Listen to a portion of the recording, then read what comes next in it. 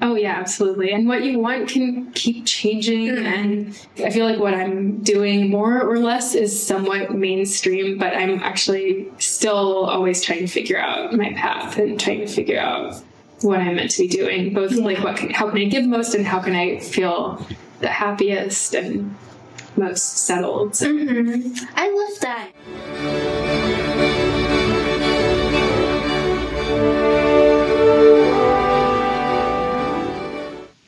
And welcome to the Orchestrating Your Career podcast. I'm your host, Rebecca for short, and I'm a clarinetist who studied at the Eastman School of Music and then went to London to get my master's and PhD, both at the Guildhall School of Music and Drama.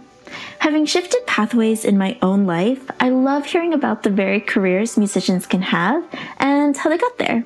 And that's precisely what we're exploring in this podcast. As I sit down with music graduates to chat about their unique musical journeys, hear their hard-earned wisdom, and learn about how they're orchestrating their own careers. For today's episode, I had the pleasure of chatting with Molly McDonald, a violinist in the Rochester Philharmonic Orchestra and member of the Soloff Quartet. Molly did her undergraduate degree in violin performance at the Eastman School of Music and then her master's at the Cleveland Institute of Music before winning a one-year position with the RPO. Throughout the interview, she shares her experiences from growing up performing folk music with her parents, entering a professional orchestra while still finishing up her master's, and taking auditions and moving around the violin section within the RPO. Molly shares such thoughtful insights into taking auditions, playing in a professional orchestra, and balancing family life as a wife and mother to 2 children alongside her musical career.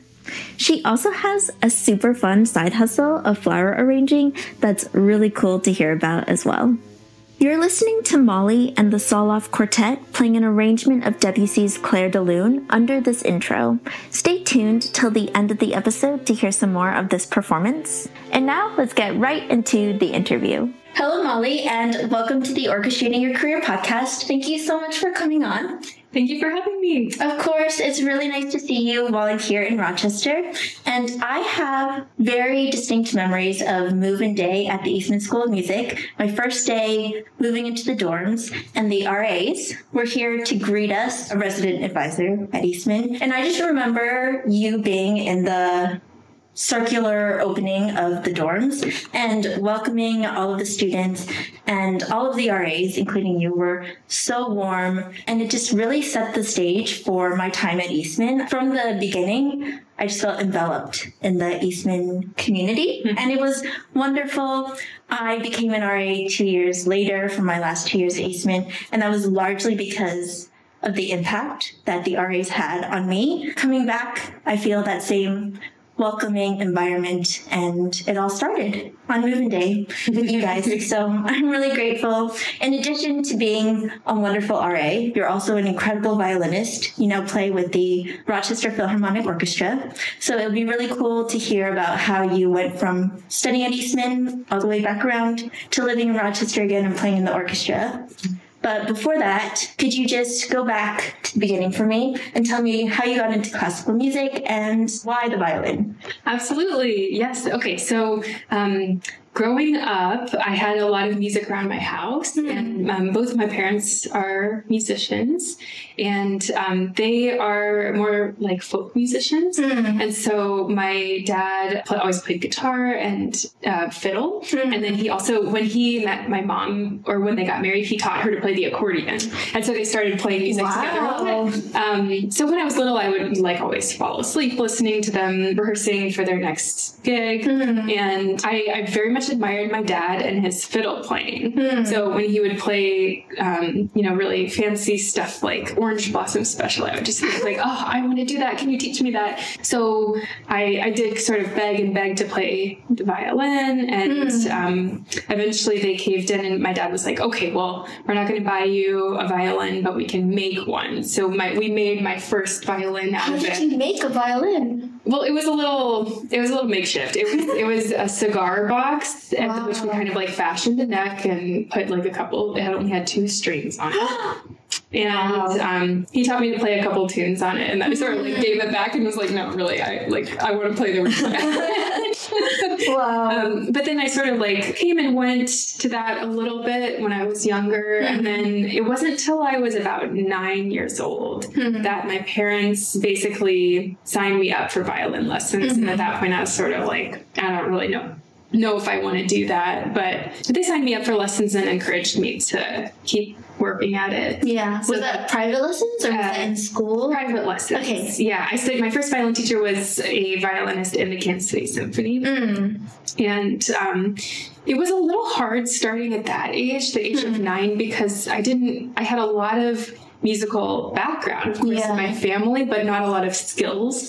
So I was 9 years old and I was playing lightly row, and it just felt a little silly. Like I felt kind of embarrassed. Did you feel sort of older? Yeah, I felt kind of older than my other colleagues, and I felt, I guess it was frustrating at the beginning, but ultimately I moved through music pretty quickly because of all that background, and I already knew how to read music. So eventually I got a little more hooked on it, but definitely my parents had to encourage me to keep going at the beginning. Yeah. And I had read that you played a lot with your family. What did that look like? Yeah, they just started including me in some of their performances. So it would, at the beginning, I would just kind of get up and do one song with them. I might sing with them or play the violin. And then I really liked that. We played at like a lot of retirement communities and libraries and very kind of low key settings. Yeah. But I kind of got a rush out of getting up and performing. So I always wanted to do it more and more. And ultimately, my parents would start letting me do a whole program with them, and they would even start paying me a little bit for doing it. And so that was a nice introduction to performing and what that feels like, how it can be fun and rewarding. Yeah, that's really cool. And it's really amazing that you got to start doing that so early, I guess, because I feel like maybe a lot of music students don't start performing out in the community until they're studying it at music school or something like that. Yeah, and it's ironic because I kind of came to the violin a little bit late, actually, but kind of came to performing a little bit early in a funny way. So, that is funny. So when did you start thinking that you wanted to do music as your own career and study music, and how did you end up here at Eastman? Well, let's see. I think during maybe middle school and early high school is when I got a little bit more serious about the violin. And I can remember, it's hard to pinpoint when I got more entrenched in the violin, but I definitely remember going to one Kansas City Symphony concert that was very impactful, because my teacher would always give us tickets to the symphony, and so we would go a lot. So I remember going to one concert where they were playing Dvorak New World Symphony.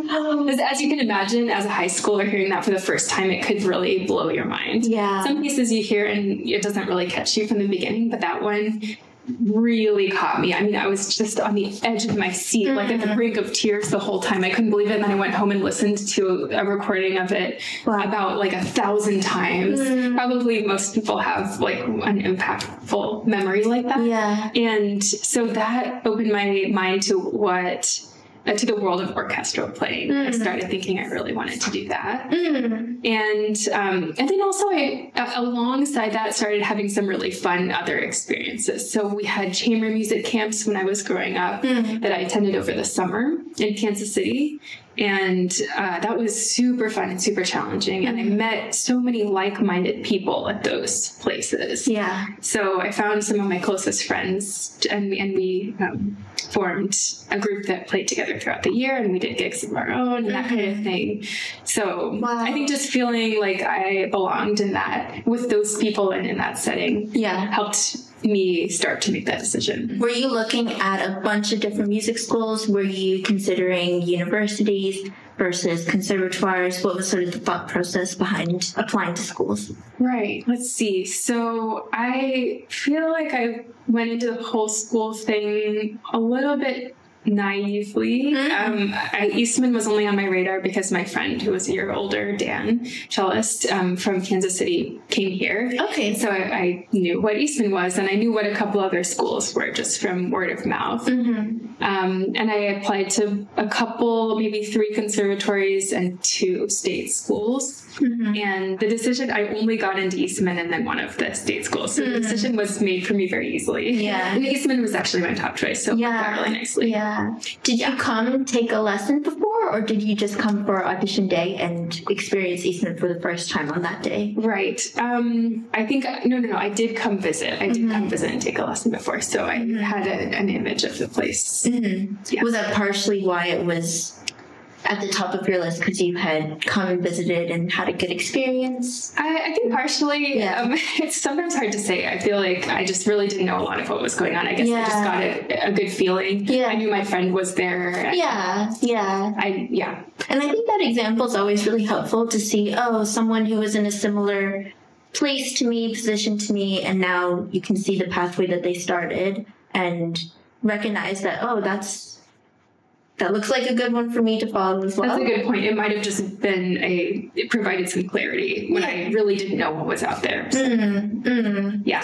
What was your experience at Eastman like? So you had come from this background that sounds pretty rich in performing and playing, but now you're in this very competitive academic music-filled environment. How was that transition for you, and what was your time at Eastman like?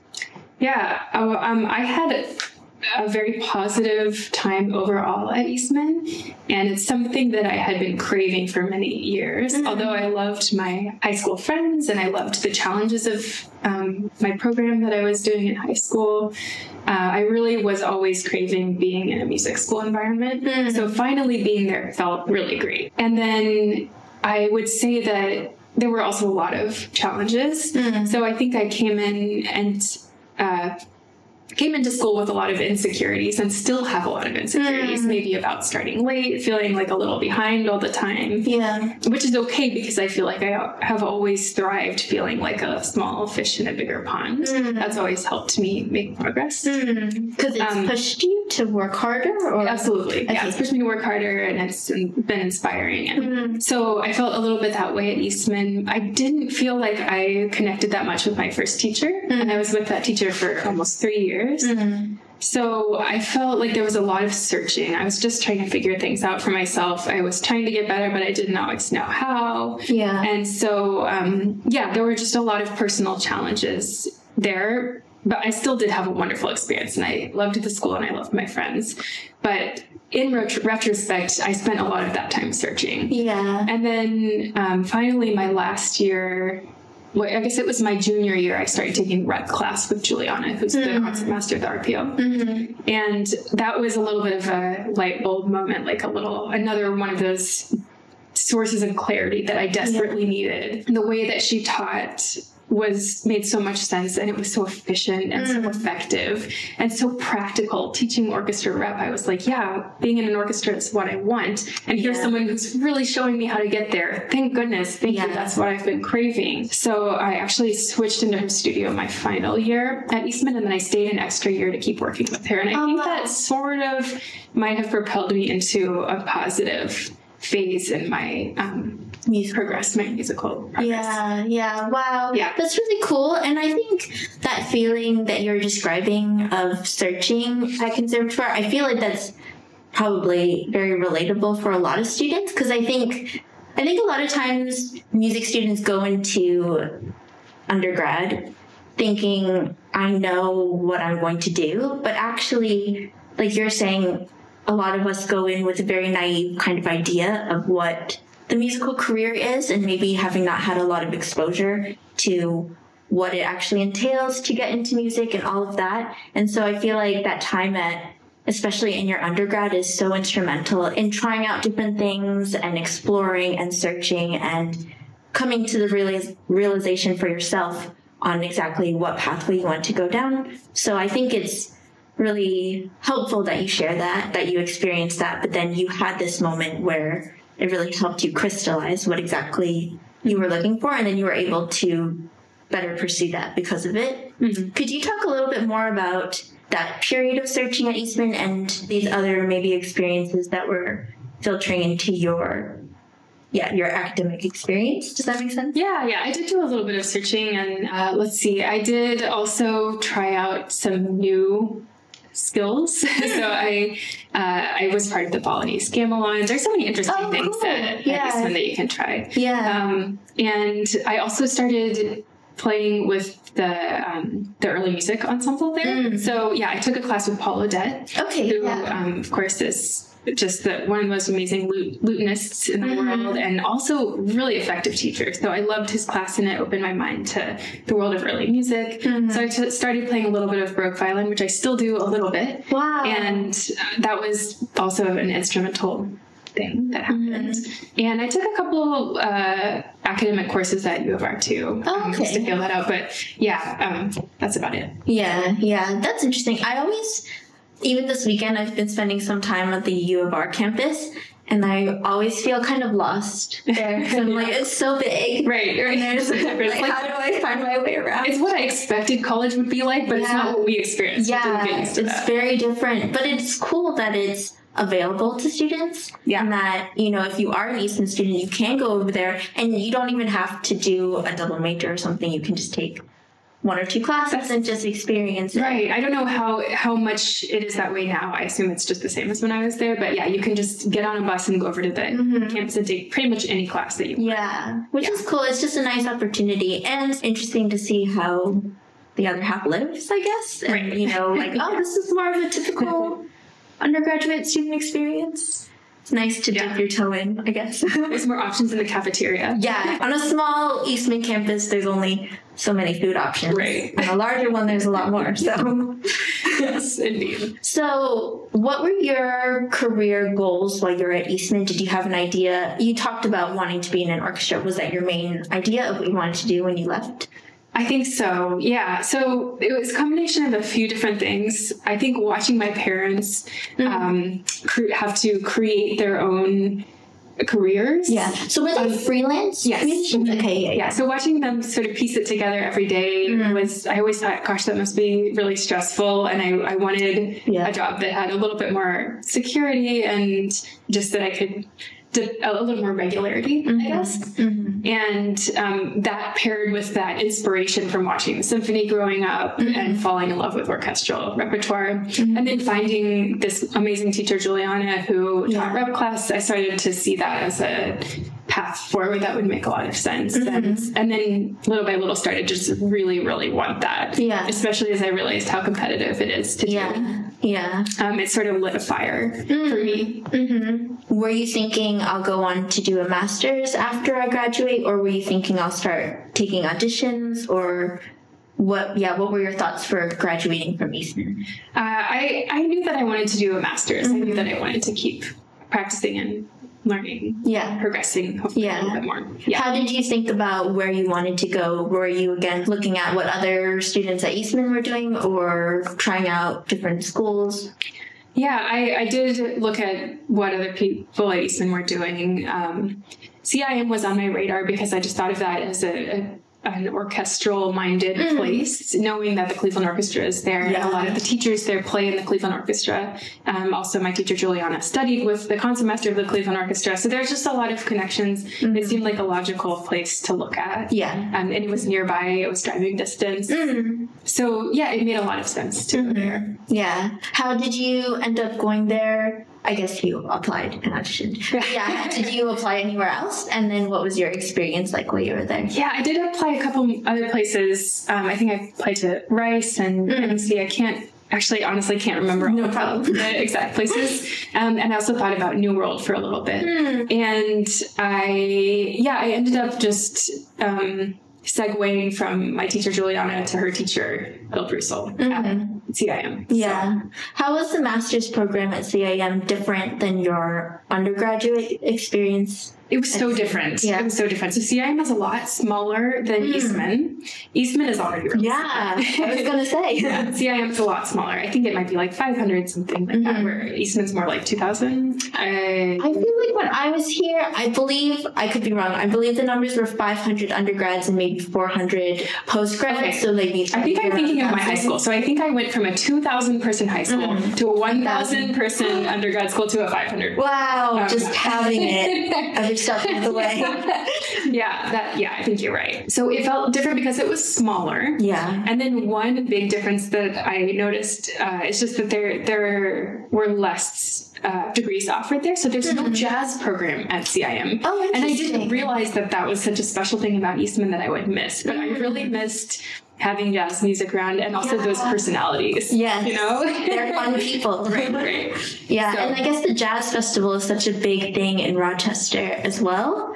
And yeah, I remember going to jazz concerts and it's just fun. it's so fun. Yeah, but I loved CIM. And I had a really interesting experience there. Before going, I found out that they had this cool program where a couple of their students could live at this retirement community that was nearby. Interesting. Yeah, the place is called Judson Manor. And ironically, there's even a couple former Cleveland Orchestra members who now live in that retirement community, and they love music. They're so just creative and such thoughtful people. It's an amazing community. So, and I'm not totally sure if they still do it, but at the time when I was a student, they always had 2 CIM students living there, and the students would live there for free in exchange for just creating programming for the residents. Wow, so you were one of those. So I applied for that, and I ended up doing that. Amazing. Which was really cool because I saw that and I just thought, oh my gosh, that's so something that I want to do. How did you find out about that program? I think I was just maybe searching around like the CIM website or something like that. Yeah. And started seeing some videos about it. And I just was really determined to do that. And it worked out for me, which was so cool. And so while I was there, I also had this unique community of older people who like really took me in and were so kind and sort of helped me slow down in my otherwise very hectic and focused musical life.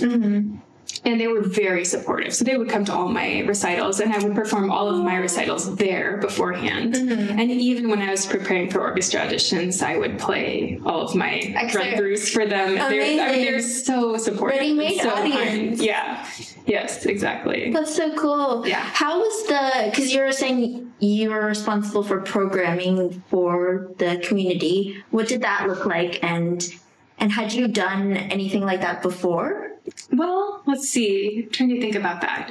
I mean, I had just kind of created my own recitals and maybe a couple little programs, like I guess from playing with my parents. I had put together programs before. And also I had a chamber group growing up and we put together programs. So mostly I would work with the pianist who lived there, who actually, ironically, she also went to Eastman before going to Mary Van Hooser. I don't know if you know. Oh, yeah, that sounds familiar. Yeah, so we lived there together and we put on recitals together. So we worked together to come up with their programming. Sometimes we would bring in other students to perform and help facilitate those concerts. Okay. So it was mainly recitals that you were doing yourself or that you brought other CIM students, but you were still organizing all of that. Yeah, and I also had a quartet when I was at CIM. And we would do concerts at Judson Manor also. Yeah. Also my parents came and visited and we played concerts there. So. Oh my gosh. That's really special. Yeah. That's really amazing that a program like that exists, and I think it's really cool that you found it and that you went for it and then got that experience, because how helpful that you didn't have to worry about housing costs, and then how incredible that you were able to plug into this other kind of community that maybe not a lot of other students would ever have the opportunity to experience, and then to exercise those skills of, organizing and programming and putting on all these kinds of different concerts. Yeah. And it was great for me, but they said it was great for them too. Of course. I feel like intergenerational work and living is good for everybody. Yeah. So, everybody benefits from that. Absolutely. Yeah. When I was living in London, I spent some time living with a family. And like you're saying, that intergenerational living, this wasn't with older people, but there was a young girl and they became sort of my second family. And I just think those kinds of experiences really help shape you as a person in other ways than maybe a more typical experience of living in the dorms. And so it's really great that you can have that kind of variety, even in, not in just your playing, but in your own just life as well. Yeah, totally. It was very inspiring. Yeah. That's cool. I hope that program still exists. I know, and I hope that it catches on in other places. I think it would work really well here in Rochester. Yeah. There's a couple places people should take note. I know. Start up similar things. It's a beautiful thing. Yeah, because like you say, it's just beneficial on all sides. Like everyone benefits. There's no downside. So why not? Yeah.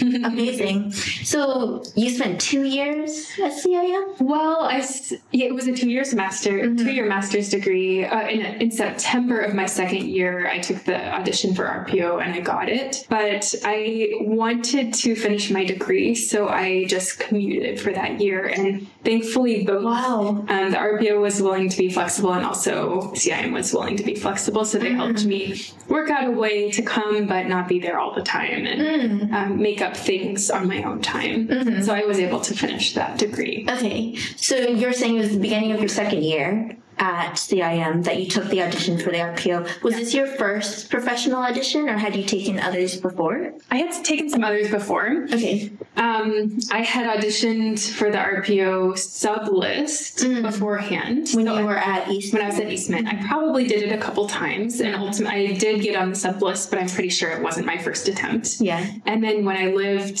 in Cleveland, I auditioned for regional orchestras in the area.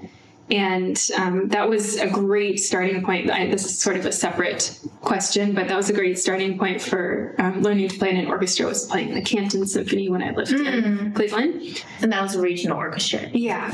Yeah, it was maybe like an hour away from Cleveland, something like that. And then I had auditioned for the Kansas City Symphony a couple times and auditioned for the New World Symphony. So I had done a few. Oh, and also some of the summer festivals that I auditioned for had orchestral excerpts. Yeah. Did you do summer festivals later? I did summer festivals pretty much every year. Yeah, I felt like I just needed that extra time to learn. Experience. Yeah. And like you said, it sounded like once you decided orchestra was kind of the direction you wanted to go, you were very much taking all these opportunities to propel you on that pathway. Yeah, exactly. I was trying to do festivals that had a good orchestra program for the most part. Yeah. What was the audition process like for the RPO? Okay. So, for that audition in September. Yeah, the one that you won. Okay. Yeah. All right. Oh my gosh. It was kind of hilarious, actually. So this was a 1-year assistant principal second violin audition. Okay. And I knew that I wouldn't be done with school, but I thought it would be a good one that I really cared about, so a good one to shoot for, and it was nearby. And I had the connection to Rochester, so that also fueled my desire to take that audition. Yeah. And I prepared really hard for it, and I played for so many friends in practice rooms and at like our regional orchestra gigs. We'd like find a storage closet and I'd play for my friends there. I just played for people all the time. Yeah. Just really quickly, I'm wondering if you could break down some more of that preparation process, and because you were also studying at CIM at the time, or was it summer or? Yeah, at the time. Okay. So how did you balance that with school? Maybe it fed into what you were already doing at CIM. And do you have any sort of tips and advice for that audition preparation time? Yeah. It is an intense process, and I think you just have to do it and learn from doing it because everybody has a different system or that works for them. My husband, for instance, he never plays for or rarely plays for people when he prepares for auditions. Wow. And then I have to play for tons of people to get my nerves out. So it's a little bit different for everybody, but there's so many, like you can even find step-by-step processes out there for preparing over a 2-month period and how you can do that. There's so many different methods. What did it look like for you? For me, it was just a little more freeform, just learning and preparing on my own and trying to get to the highest level based on work in my various rep classes and lessons, and then playing for as many people and recording myself a lot. Yeah. So I might approach an audition a little bit differently now than I did then. That's kind of what I did then. Yeah. And that particular audition was actually on my birthday. So I had like a little extra, I think, energy that day. And I didn't tell my parents about it because in the past, telling people just was too much pressure. Yeah. I decided, okay, I'm just going to go do this. I remember like the day that I went to go audition, I went to go get in my car after warming up in a practice room, and I had a flat tire. I was like, are you kidding me? So right when I needed to leave, I couldn't go anywhere. So I just like ran downstairs, and it was raining, and I like flagged down whatever bus was going by and said, can you take me to this place? And oh my God, took me there, and then like my tea spilled all over my audition next there. So there's so many things, that you just... Yeah, so many things that you just can't possibly predict. But I still had like a lot of just determination and fire. And so that audition went well, and that one worked out for me. But it kind of threw me off. Like I really loved Cleveland, and I loved my retirement community. Yeah. And so I was also kind of sad when it happened. It was an abrupt end to my time in that city that I really loved. Yeah. So, but I couldn't turn down that professional opportunity. And here I am 10 years later in the orchestra, and it's totally my home now. Yeah. So. Yeah. And that's really great that they were able to work with you and make it possible that you could sort of juggle these two things of finishing up your degree while you're at CAM, and then I guess commuting and going into the orchestra at the same time. Yeah. Yeah. That's really nice. And I think it's nice to know that there are professional organizations out there that will, take the extra time to personally help you and listen to you and make those kinds of things possible. Yeah. Oh, absolutely. Yes. Could you talk a little bit more about the audition day maybe? And because I feel like I have a decent idea as a wind player about how wind auditions go, but I don't know that much about string auditions. Maybe it's the same, maybe it's not, I don't know. But were there multiple rounds? Were there different things that they were asking in different rounds? What was all of that like? Yeah, so you will get a list a month or two in advance of every excerpt that they might ask you, and a couple concertos. And then when every audition is a little bit different, but for this one, you arrive and go to a group warm-up room. And then when it's nearly your turn to play, like you may have drawn a number after being just told what hour to show up, and you draw a number within that hour. When it's your turn to go into your own private warm-up room, then they'll give you a shorter list for the preliminary round. And then you have a little bit of time to prepare that list, and then you're taken on the stage or in whatever room the audition's happening, and you can't talk. And you have to walk on a carpet, and it's blind behind a screen. And then someone's voice will ask you to get settled and start playing. And then you just kind of play through the list, or they might stop you, or they might ask you to do something differently. And then you just leave. And then when everybody in your hour is done, then everybody gathers in a waiting room, and they'll tell you who goes on to the next round. Or these days, sometimes they do that by email, which I think is really cool. I think maybe overall, the trend is going more in the direction of more blindness in auditions, so less unscreened final rounds, and even a little bit more privacy in the experience of who's passing. I think that's really cool. Because that only adds to the pressure. Yeah. Do you have any thoughts on why maybe it's getting more blind? Had you seen in the past that auditions were maybe unscreened for the final round, and now you feel like it's not so much anymore? Yeah, I mean, I feel like very few orchestras are moving in the direction of less screens. Yeah. So, I mean, everybody's just trying to be more equitable. Yeah. Everybody's just trying to be as fair as possible. Yeah. Ideally. Yeah. So that's nice to know. It's interesting to know, and just to think about, the trends of what's happening in the audition space.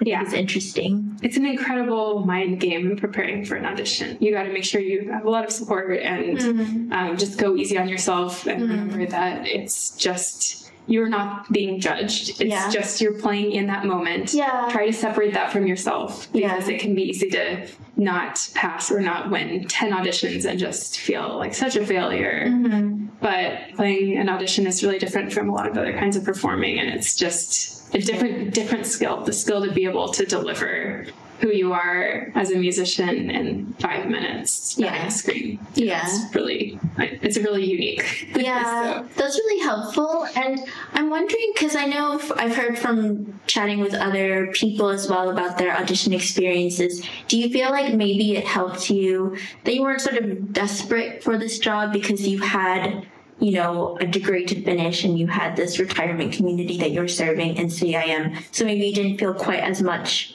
pressure in that audition in particular, because it wasn't like, I have to win this job?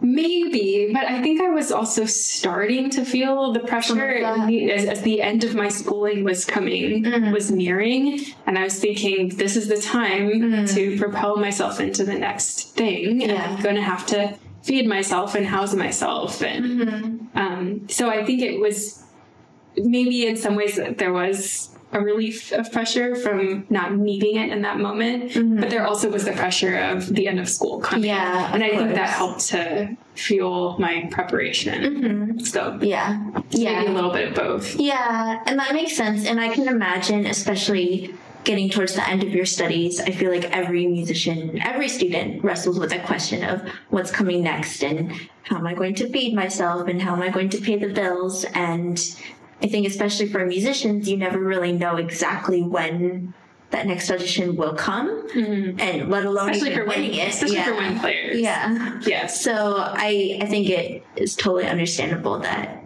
even when you are in this pretty good space where you were, obviously it's impossible not to be thinking ahead and trying to prepare for, you know, graduating and entering the career field anyways. So yeah, and that I'm partially glad that you're doing this podcast, just because there are so many challenges at that phase of life. So end of school, beginning of career, whether there's a gap there or not, or overlaps or whatever, I feel like that's kind of a time in life that you don't really get so prepared for when you're in school. It's just hard to prepare for in general. And once you are done with school, you're just so very much all on your own for the first time. And whether you are just trying to win an audition, which is its own kind of like really difficult situation, or if you have a job, but all of a sudden you're getting no feedback and you have so little structure to your life, and you're just trying to figure out how to prepare and structure your time and learn music really quickly. And you don't have your support network necessarily of all your close friends. It can feel kind of lonely, and it can be hard to navigate. So it's just a time that I don't think people talk about very much. And maybe everybody's feeling alone, but they're all feeling alone together and they just don't know it. So let's talk about that more. Let's all talk about that more. And I really appreciate you saying that, because that's absolutely a main motivation behind starting the podcast. I feel like, especially having finished 3 musical degrees now myself, I often get asked that question at each stage, you know, what comes next? What are you doing next? And I always feel very insecure when I don't have an answer to that. And it's a really hard question to answer, especially in our industry where there's a lot of uncertainty about what does come next, because who knows? So many things could come next. But I think in that insecurity, there's also a lot of excitement. And, you know, I guess my idea with this podcast is being able to share that there's so many different pathways that musicians can go down. And so many different ways that people could be orchestrating their careers. And so I think navigating that transition time and those transition periods are really hard. And like you say, something that maybe isn't addressed as much, because it's hard to address a really ambiguous, uncertain time. Whereas, you know, some other parts of the music field maybe have more of a set pathway that you can follow. So I think it's great to be able to discuss it more. And I really appreciate people like you being willing to come on and just share their own story, because I feel like even though everyone's story is unique and different, there's little pieces of advice and wisdom that we can all pick up and garner from everyone's different stories. And so I really appreciate you sharing. Oh, yeah, absolutely. And what you want can keep changing. And, I think it's kind of just up to us to always evaluate how what we're doing is making us feel. And if we're feeling drawn to something, follow that. If you feel like you can have your maximum resonance in one area more than another, then follow that. And I feel like what I'm doing more or less is somewhat mainstream, but I'm actually still always trying to figure out my path and trying to figure out what I'm meant to be doing, both like how can I give most and how can I feel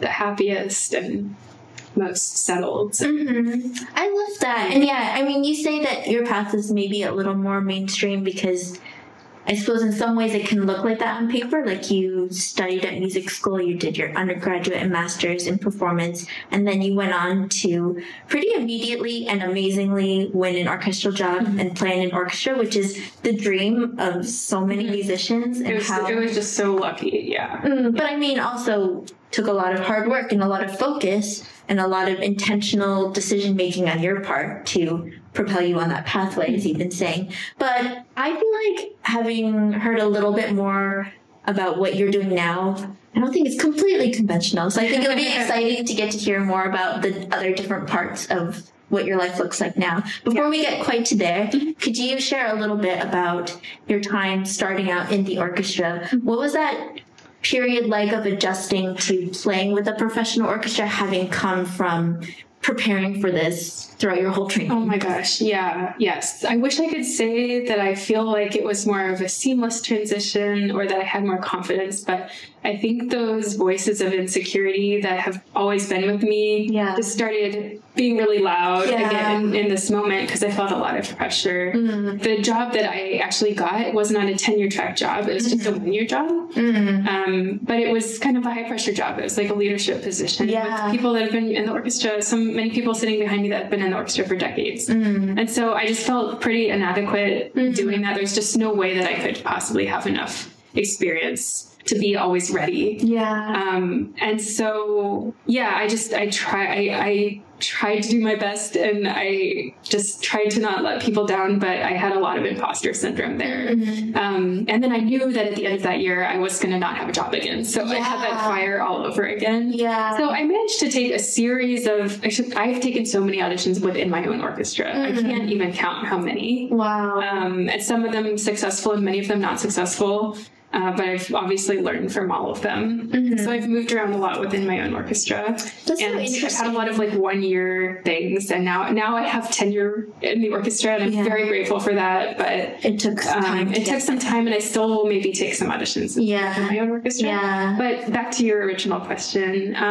Starting out was very difficult for me because of some of the reasons I mentioned before. I didn't have feedback, which I was used to having. And I was very reliant, I realize now, on guidance from my teachers. So what's the best fingering and what's the best everything and how do I do this and how do I do that? And so I was just trying to figure it out for myself without letting down people around me. And then I was trying to figure out how to structure my time, all of a sudden having more time than I was used to having. And then I had all these voices in my head and it was hard for me to transition. And it took a lot of time for me to feel more confident in what I do. And in some ways, just now I'm starting to find that a little bit more, I think just with years of doing it. And so I just did the best that I could for so long, even though I didn't always feel confident. Do you have any insight into battling with that, especially in especially even in that first year of, feeling all of this insecurity and hearing these voices? Because I can imagine I would feel similarly. I can imagine a lot of people would feel similarly, especially when you're joining an orchestra where there's a lot of members who've been established and playing it for a long time, and you're the new piece, and you have to fit into that sound and into that community, and that's a lot, even just socially, not even in mind with musically, you know, all these different things that you have to keep in mind. Do you have any thoughts on, you know, how to better approach that or handle that? Mm-hmm. Or even maybe just in hindsight as well? Right, in hindsight. I mean, I think it's always going to be hard, but in hindsight, I wish I hadn't felt so ashamed of that, because it was pretty natural and pretty to be expected. Yeah. And so I think that I should have felt okay, like maybe talking to people about it, or just seeking more advice, or even seeking more training. So that's something that I feel like there's a little bit of a stigma against in our field. Yeah. It's like being trained even once you're like in the professional field. Yeah. So I did have occasional lessons with my former teacher and with other teachers, but I probably could have done more of that. And there's nothing wrong with always having a curious mind. There's no point of arrival. I don't feel like I've arrived. Like, I have a job, but I don't feel like I'm at a point of arrival. I feel like I'm just always moving forward. And so one of my own goals is just to keep learning more and keep a curious mind and asking questions. And just, I feel like people can only see that as, if they see that as a weakness, then that's their problem. Yeah. You know? Yeah. So. Yeah, I think that's helpful. And I think even just hearing what you're saying and realizing that and knowing that, you know, even if it feels like this, there doesn't have to be the stigma, I guess, about what you're saying, you know, maybe seeking out more lessons or talking to people in the orchestra about it, and maybe people will be more approachable and open about it than I think they would be. So I think even just having that knowledge and going in armed with that knowledge of, even when I'm feeling these feelings and when, you know, the situation and the environment can feel a certain way, I can still try to act, you know, differently going against those thoughts and feelings. Mm-hmm. Yeah. I just remember, like, everybody's been there. Yeah. The person next to you might have been here for 30 years, but at one point it was their first day too. Yeah. They probably felt a little bit nervous. Absolutely. Yeah. I also think that's so interesting how you're explaining that, you know, this first job was a 1-year job, which is nerve-wracking. I haven't had a job in an orchestra, but I know when I went over to London, I had a 1-year scholarship, and I lived in London for 7 years, and I'm so grateful for the time. But every year I had to fight for funding, because I never knew. I always had funding for 1 year. I never knew what would happen the next year. So I can understand some of that insecurity and that uncertainty of, I have no idea where I'll be next year, and, you know, fighting and being scrappy and all these kinds of things of, you know, trying to get just the next step forward. So can you share some of that time and what it looked like for you, and taking all of these different auditions, even within one orchestra, what that looks like? Yeah. So, just to be totally transparent, that was also really challenging for me. So I was still trying to get used to managing my time and everything, having a job, and then trying to prepare for auditions while also having the job. Yeah. It was very taxing, and it was really difficult for me to just find the time and find, like, the strength in my body to do that much playing in a day. Yeah. Because it's just so strenuous to prepare for an audition. So I have such a better mindset about it now, I think. And my auditions, which I continue to take, I think that I have a more balanced approach now. So instead of thinking of my job and my audition preparation as separate things, I try to work on being more of a whole musician. And because I have 2 little kids now who demand a lot of my time, I have to use every moment that I'm holding my instrument as efficiently as possible. So it doesn't matter if I'm playing just a pops program that is on paper easy. That time on my instrument is so valuable, and I know that now because I have these kids that limit my time a lot. So whatever I'm doing, I just try to really think about my technique and listen to my intonation and try to make my vibrato continuous and all these things that I used to think I had to do separately in the practice room. Just like learning how to be more of a whole musician and integrate all of your skills into everything that you do. So it's amazing that it's taken me so long to start figuring that out, but it's something that I try to do more. At the time, I wish I would have just realized that whenever I'm playing my instrument, I can be working on improving and utilizing that time. Utilizing the time, right. And so, and that time that you're spending on your technique can directly improve your audition excerpts. It's not like that's a waste of time. You know what I mean? I think that's really helpful, because I think I think, like you say, a lot of times I feel personally as a musician that things are in boxes. And like you're saying, you know, maybe you might not consider time on the stage or time in rehearsal as the same as practice time. But by being really intentional with, like you're saying, all of the time that you just have on the instrument. And I think even just being very mindful of taking the most advantage of that time. Because I think maybe if you're in rehearsal, it might take more effort to be having that mindset of, you know, really thinking about your technique. Because maybe it's easier to do that in a practice room setting because that's where you're used to. But actually you can translate it into different settings and, you know, then be more efficient and take advantage of those times if you're not able to spend as much time in a practice room. Yeah, sure. So I think that's helpful to know that it's just that mind shift of being able to look at different situations maybe with a different frame of mind. Does that make sense? Yeah.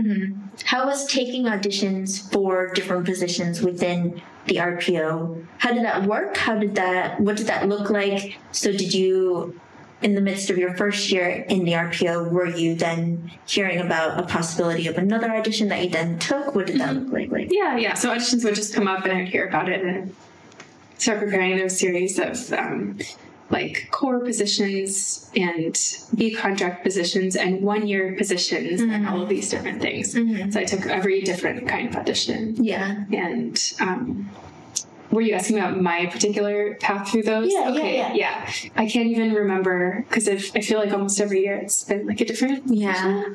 At some point I took another 1-year position and got a 1-year position in the first violins. And then the position that I have now is actually called B contract, but not every orchestra has that. So it's a tenure track position, but it's not the core. So I do play actually in almost everything, but it's really hard to explain. No, it's okay. The core. Sometimes I don't play things. Yeah. And it's probably, like you say, it's probably every orchestra has their own orchestra system. has a different system. Yeah. Some orchestras rotate between the sections. And, so you're just navigating your way through the RPO's own ecosystem.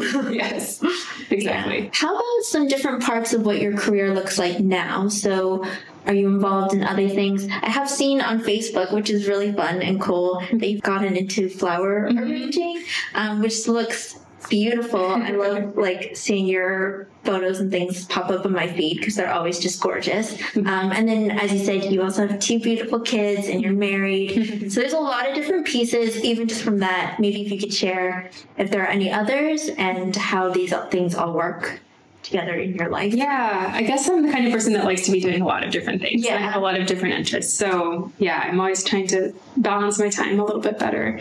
But a really big part is also my quartet that I play with. Oh, yeah. So, I'm in a quartet with 3 other RPO musicians, although one of them just moved to Buffalo, but we're still playing together. So our group is called the Soloff Quartet, and we named ourselves after our teacher, Peter Soloff from CIM, because all of us happened to go to CIM before. And now you're all in the RPO. Being in the RPO. Yeah. That's cool. That group's been together for like 9 or 10 years, and it is such a joyful part of my life. They're very good friends of mine, and we, I think, have equal levels of commitment to the group, how much we can commit. And we play a few concerts every year, and we do things here and there, and it's just the right amount for us, and we're very community oriented. And I just, having that group has been so integral to my happiness and growth as a musician. Yeah. And I feel very lucky that I found them, because it's not a given. Yeah. And it's nice because it sounds like that's sort of pulling on even what you were doing from the very beginning of, playing with your parents around the community and then continuing that into your studies and this retirement community when you were, doing chamber stuff with them. And then you're able to just continue that now with this group. And I feel like it's this thread that's like been there from the beginning for you. So luckily, there was just a time at Eastman when I didn't have a steady chamber group that I played with, and I really missed it. I mean, it really, I think, is so important, and because it's a specific kind of challenge, and you can play this amazing music that's out there. Yeah. And you can go to so many different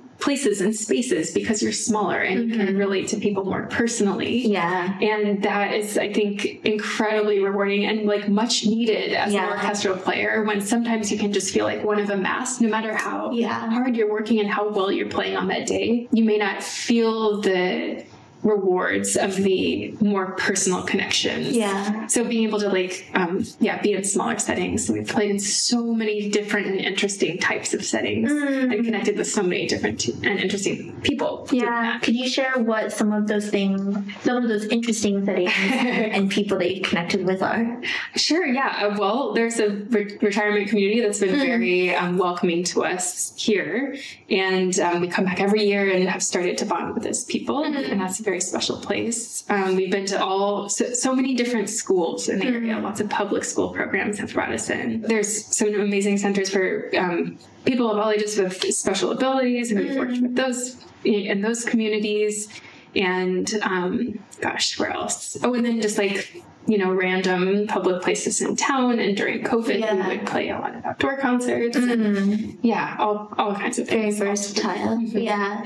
How does it work financially with that? Do you have to apply for funding grants, or are you sort of looking individually at each place you perform on getting funding from them? How does that work? Yeah, well, we could, if we did that, if we kind of created more of a business out of our quartet, I think we would do that. We would be searching for grants and that kind of thing. We're a little bit more passive in that aspect. So we were invited to be like an ambassador quartet for the Society of Chamber Music in Rochester. So they create a lot of performances for us. Amazing. And then other than that, we're just invited to do things. Yeah. And the fact that we're connected with RPO helps a lot too, actually, because they find some performance opportunities for us. And then occasionally individual people will reach out to us. But I also play in more of a gig quartet with another wonderful friend from Eastman. And she's very active. So she's made it a big part of her career to be a quartet manager. And she's created her own business, and she's incredibly organized, and she has a beautiful contract written up, and she does a great job communicating with the people that we're performing for. Yeah. And so she's been very proactive about creating this as a business. Yeah. And she puts out an amazing product.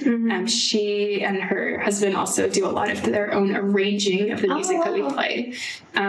So she's taken, again, a very unique route after her musical career to create something and just make it work and do a really good job based on things that that are her own skills. So she's another person that I admire for the work that she's done since school. And that's cool that you get to see sort of both sides in these two different ensembles that you're playing. Yeah. Could you talk some about flower arranging and how you got into that, how that happened? Right, that's been a really fun thing over the past few years.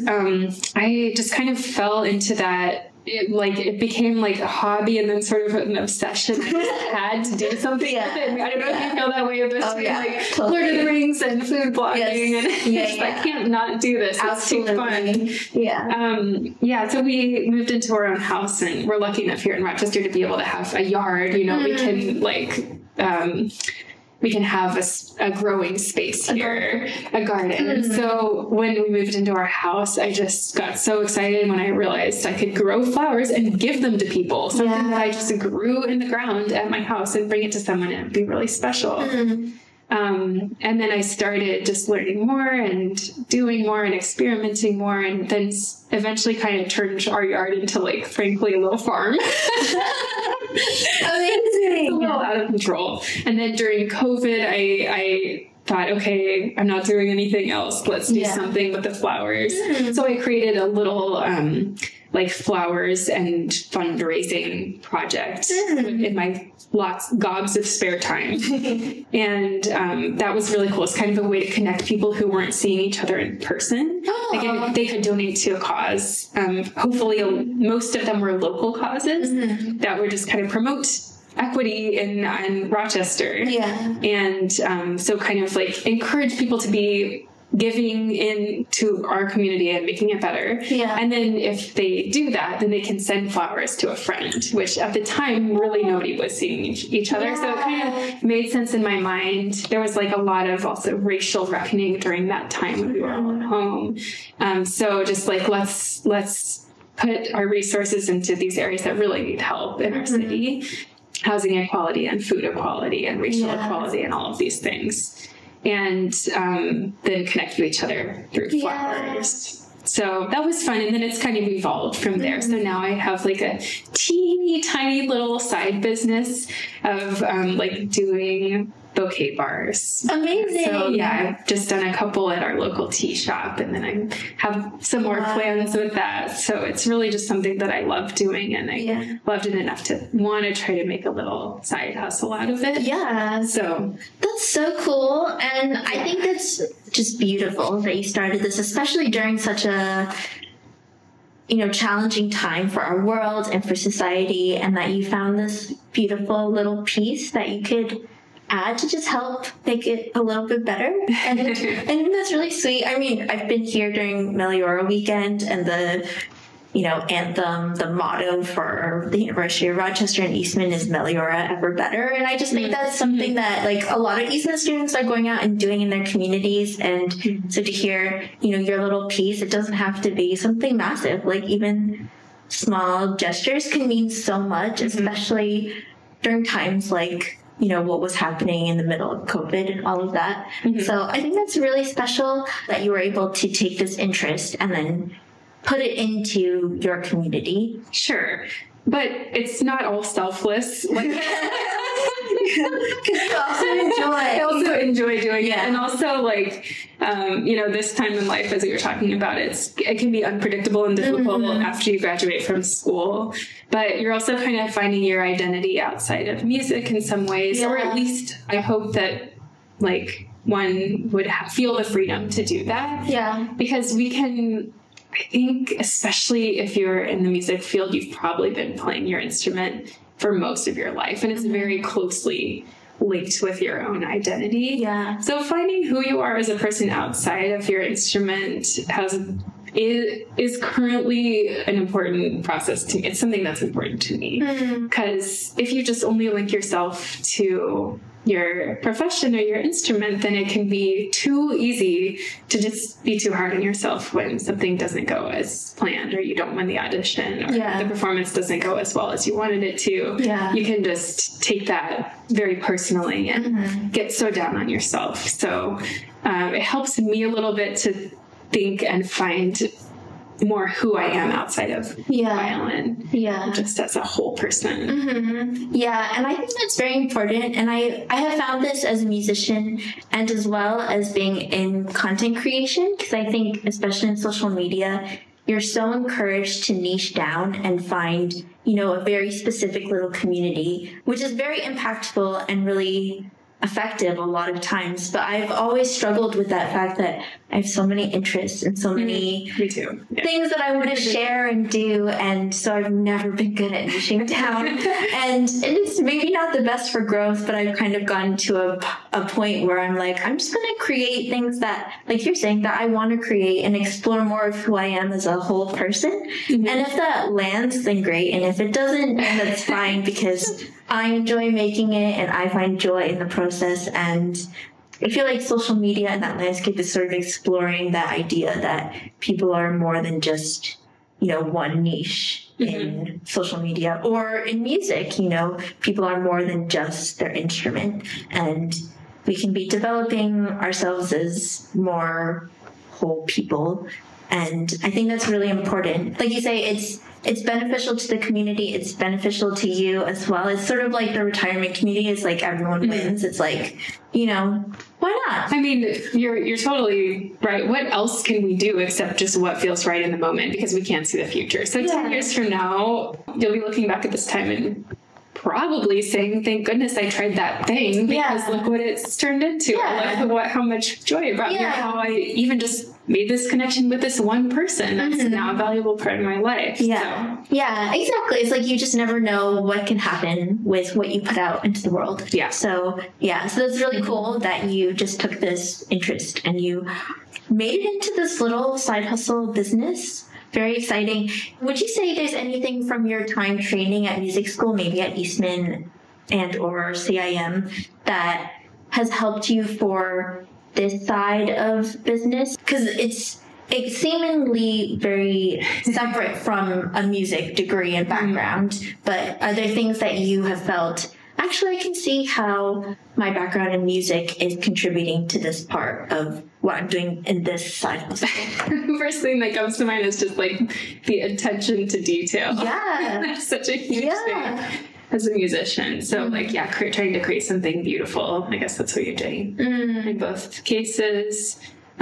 So I guess it makes sense as someone who has high attention to detail, but also enjoy doing other things that require you might need to be very precise or thoughtfully put together. Yeah. Maybe. Yeah. But yeah, I mean, let's see. I think I've maybe learned a lot of I shouldn't say this right now. I'm not a professional public speaker. You have to do a lot of public speaking. You have to put yourself out there. When you're playing concerts, whether you're comfortable doing it or not. Yeah. And then when you're out in the town, putting yourself out there in a new and uncomfortable way. You're also talking to people, just trying to communicate. So Yeah.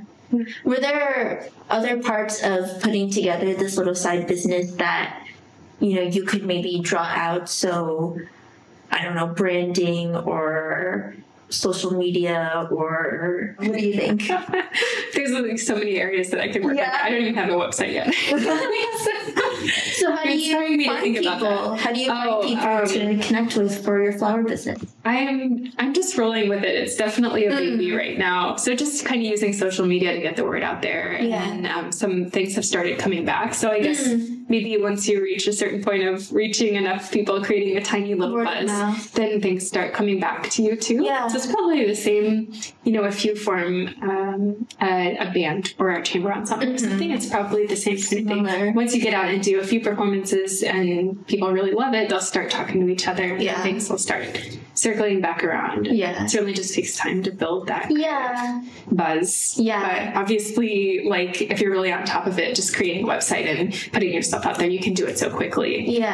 With between advertising and branding and website and being really active on social media. And I think I can do more of that. No, but I think what you're already doing, I've already been seeing, your flowers come up on my feed, and you don't have a website, but it's still the word is getting put out there. And I think also just utilizing, because I've seen mutual friends who have then mentioned your flowers in my feed, and I'm like, oh, that's so cool. This person has, benefited from that. And because obviously you have a lot of pieces to your career and a lot of things that you're doing. You have a whole family and 2 kids. So you can only do so much. But even just the little things that you do, like you were sort of saying with practicing, being effective with those little pieces can still go a long way. I like what you're saying. I had not thought about that tying in. I thought about it feeding me mentally and emotionally, but I guess professionally also. But social media can go a really long way.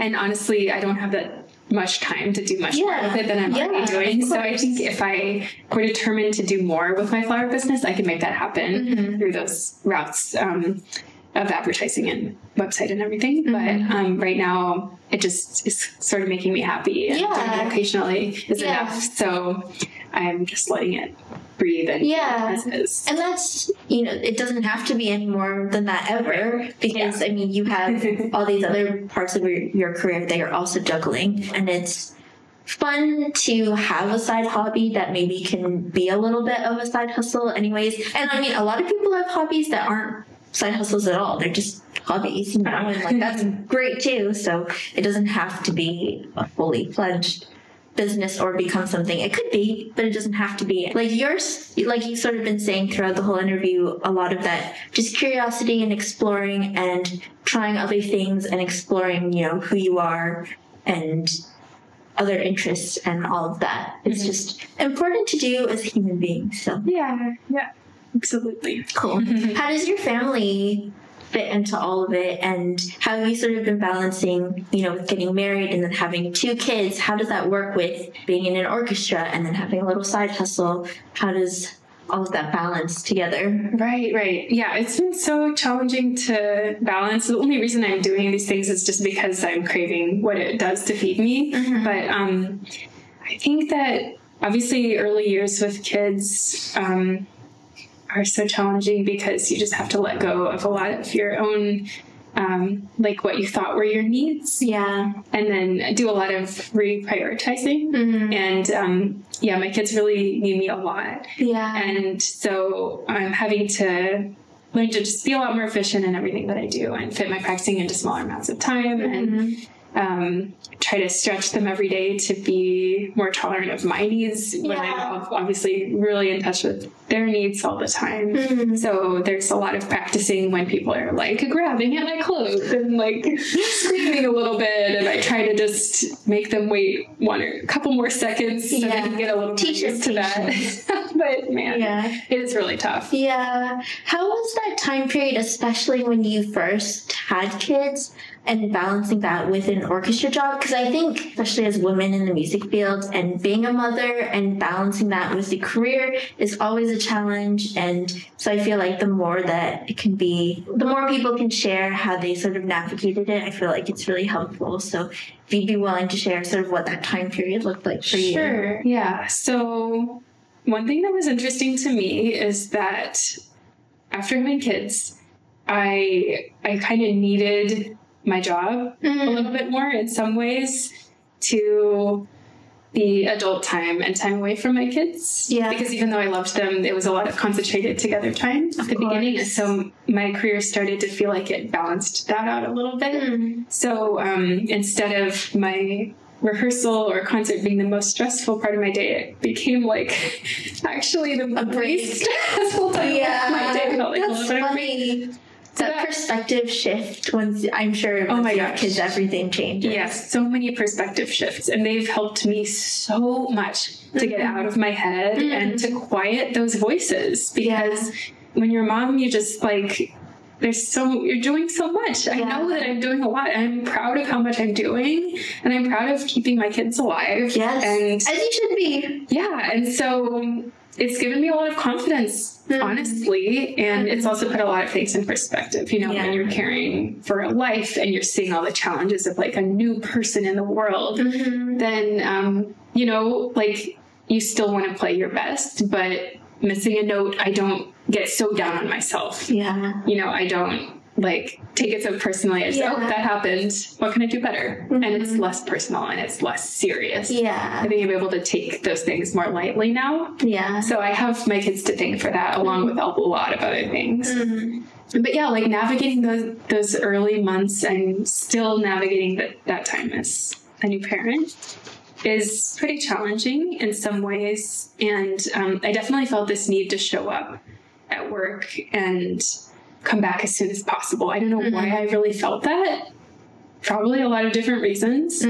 But I felt like it was important for me to come back and show up and show that I was still as dedicated, even now that I'm a mom and whatnot. And I certainly have just really stretched myself too thin at times. And then I figured out when I'm doing that, sometimes too late. Yeah. You know, like one time I came to play a concert after being up all night long with one of my kids and just 5 other stressful things happening, and my husband was out of town and I had no support, and I didn't play very well at that concert. And then afterwards I figured out I should have just called in. Like, it's okay to do that. Yeah. And now sometimes I'll take a week off work now and then just to give myself space, because I've realized that it's a lot. That just being a parent and having this job is a lot. And it's okay to be realistic about what you can do sometimes. So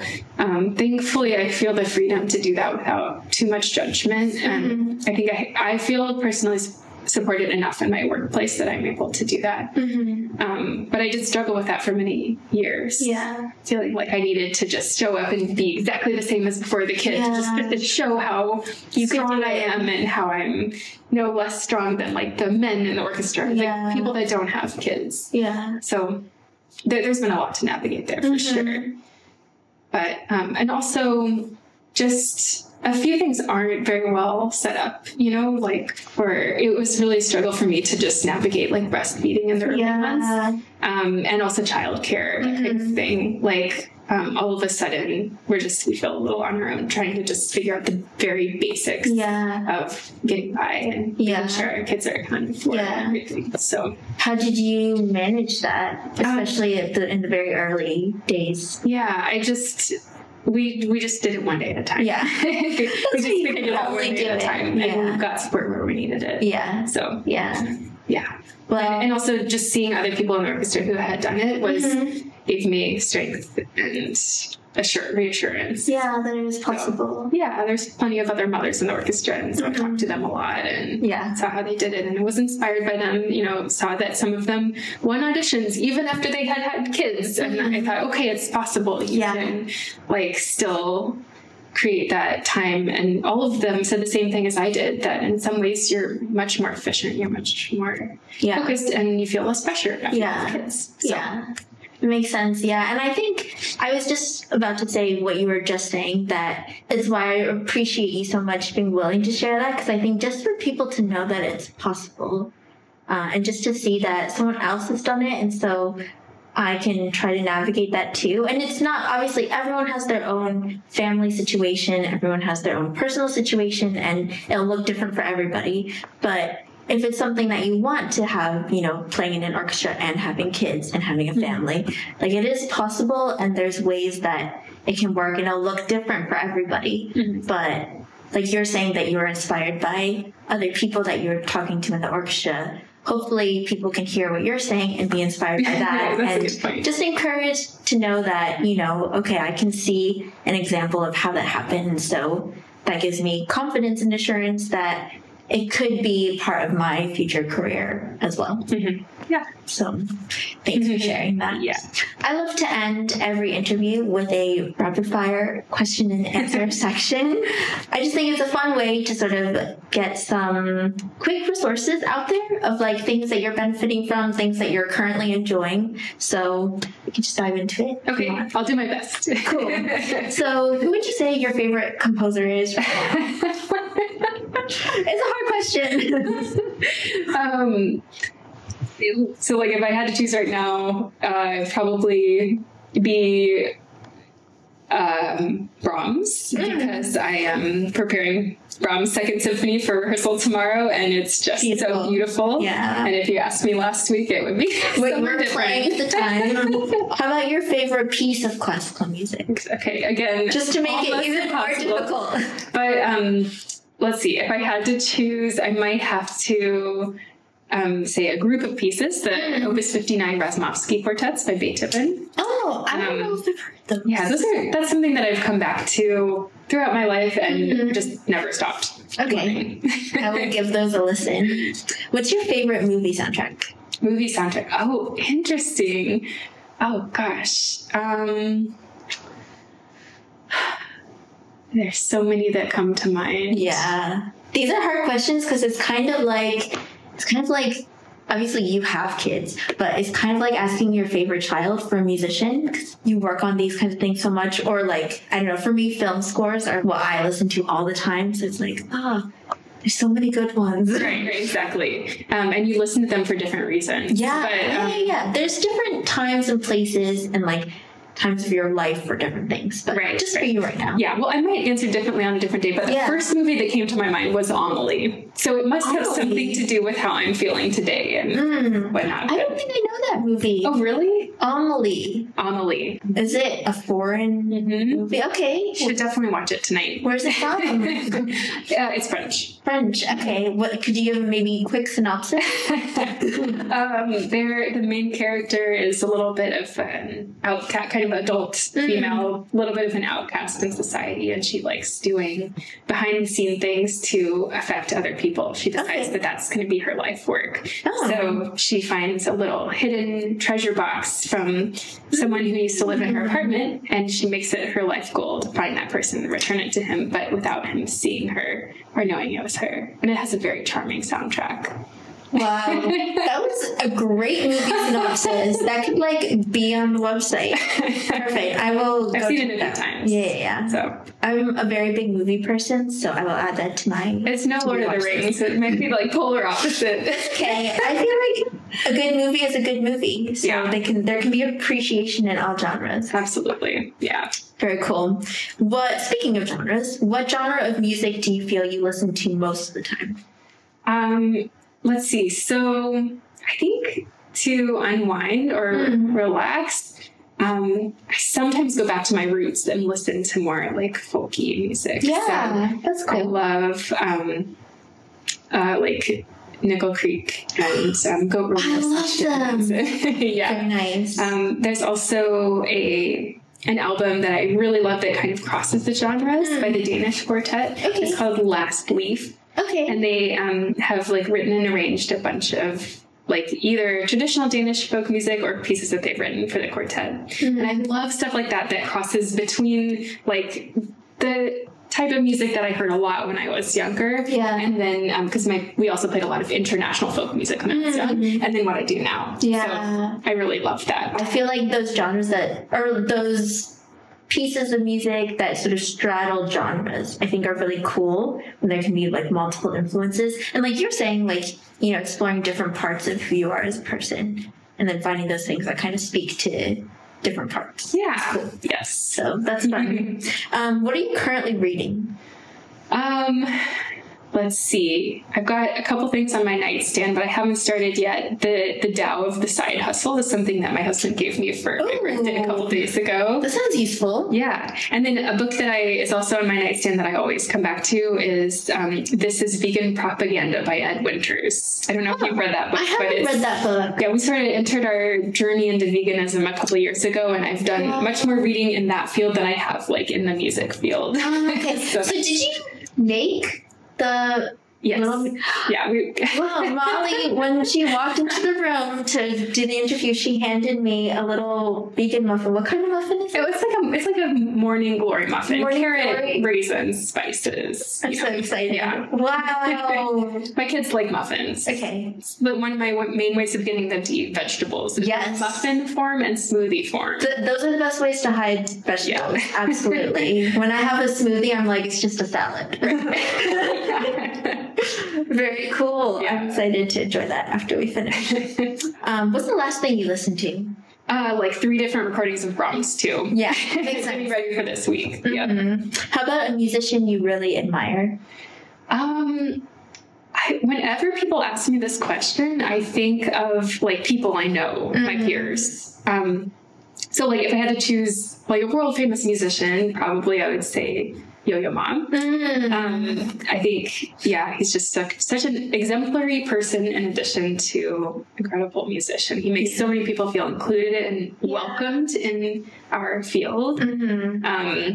But like day to day, I'm just very inspired by my peers who are doing interesting things. I'm currently very inspired by my friend Willa, who just got a job in Philadelphia Orchestra and left us. So I'm very sad that she's leaving, but so happy for her. And I'm also inspired because she has maintained her folk music roots and still plays beautiful fiddle music in addition to being such an accomplished violinist. So I really admire her for that. Wow, you can play multiple genres at high levels. Yes, I know. I guess Yo-Yo Ma does that too. So I must really admire that in people. Yeah. Well, congratulations, Willa. That's amazing to get into the Philly Orchestra. Yeah. Fun times ahead. Okay, and then the last question is, if there's just one resource, so a book, a movie, a podcast, an article, anything that you feel someone should go check out right now and would really benefit from, what would you say that could be? Oh gosh, I don't even know. I feel like for me, right now, most of the resources that I use are just like people. I'm just like talking to people and former teachers and talking to people who are like going through the same thing that I am and whatnot. But if you are like a budding musician and finding your inspiration, I know for me, like it was the art of etc. series. This is one of the most inspiring things for me. So the art of the violin, like, really got me inspired. It's a DVD documentary series. So there's also like the art of conducting and the art of whatnot. Many different things. Yeah. So, if you're just like sort of beginning to feel serious in a field, that can be a fun way to just get a sense of the history behind your instrument or what you're doing, and see some inspiring people who perform at a high level. Amazing. That's great. I will make sure to link to all of those things below. If there was one last piece of advice that you would give to, either a budding musician, like you're saying, or someone who is in those career transition points, or just a musician in general, what would that last piece of advice that you would want to leave with the listeners? And then if you could just end with where people might be able to find you, connect with you, if they live in the area and want to find beautiful flower arranging, or, string quartet music, or just connect with you and learn more about what you're doing. How could they do that? Okay. Yeah. Thank you. Yeah. I think that maybe it's just because I'm thinking about this a lot right now. But I guess if I had one piece of advice just for like mental health, it's just kind of to hold your identity lightly, with your instrument. And like I was saying, just personally, I've benefited a lot from separating my self-worth from my instrument, or from how I perform in a given moment. That has really is beginning to help me on a path of, I think, better mental wellness in my career and just in myself. Yeah. So, and maybe it's just because it's on my mind, but I think it would be to find who you are in some ways separate from your instrument, and find what you love about yourself in other places. And hold your identity a little bit more lightly. And then if people want to connect with me, I hope that you will not hesitate to reach out. You can find me on through my Soloff Quartet website, perhaps. Also through the RPO website. And then I'm on Facebook and Instagram, so feel free to write me a message anytime. Amazing. Yeah. Thank you so much, Molly. Like I said at the very beginning, like, you were part of setting the stage and being such a welcoming presence in the Eastman community, and I feel like people are so instrumental in doing that. So I'm so grateful for you being willing to come and share your story and open up about your pathway through navigating this crazy field of ours. And I really feel like you've shared so much helpful tips and just wisdom. So I'm sure people will be able to really benefit from what you've shared. And I'm excited to see what comes up for you, especially as you're, taking more auditions, and, you're doing really fun, cool things. So I'm excited to see what comes. That's very kind of you. Thank you, Rebecca. Thanks for having me. Of course. Thank you so much. Thanks for tuning into this episode of the Orchestrating Your Career podcast, and a big thank you to Molly for sharing her story along with so much valuable advice.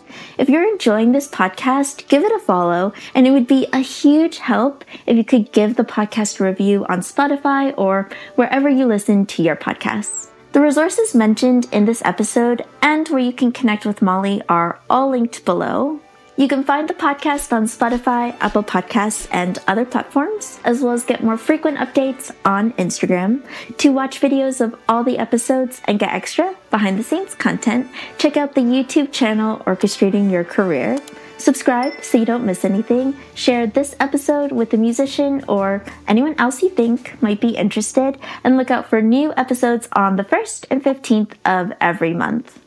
Next episode's conversation will be with Annie Ray, orchestra director of Annandale High School in Northern Virginia, who just recently won the 2024 Music Educator Grammy Award.